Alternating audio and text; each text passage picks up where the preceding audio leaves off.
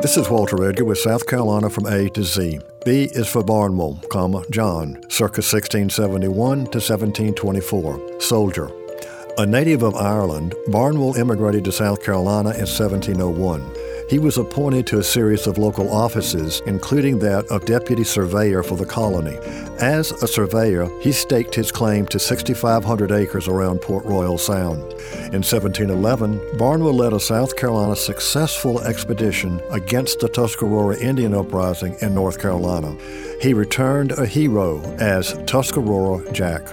After the Revolution of 1719, he represented the provisional government as its agent in London. There, John Barnwell presented his plan to the Board of Trade for settlement and defense that called for a string of royal garrisons from the coast of Georgia to Tennessee. The Barnwell plan evolved into the township system that provided for orderly settlement of the Carolina frontier.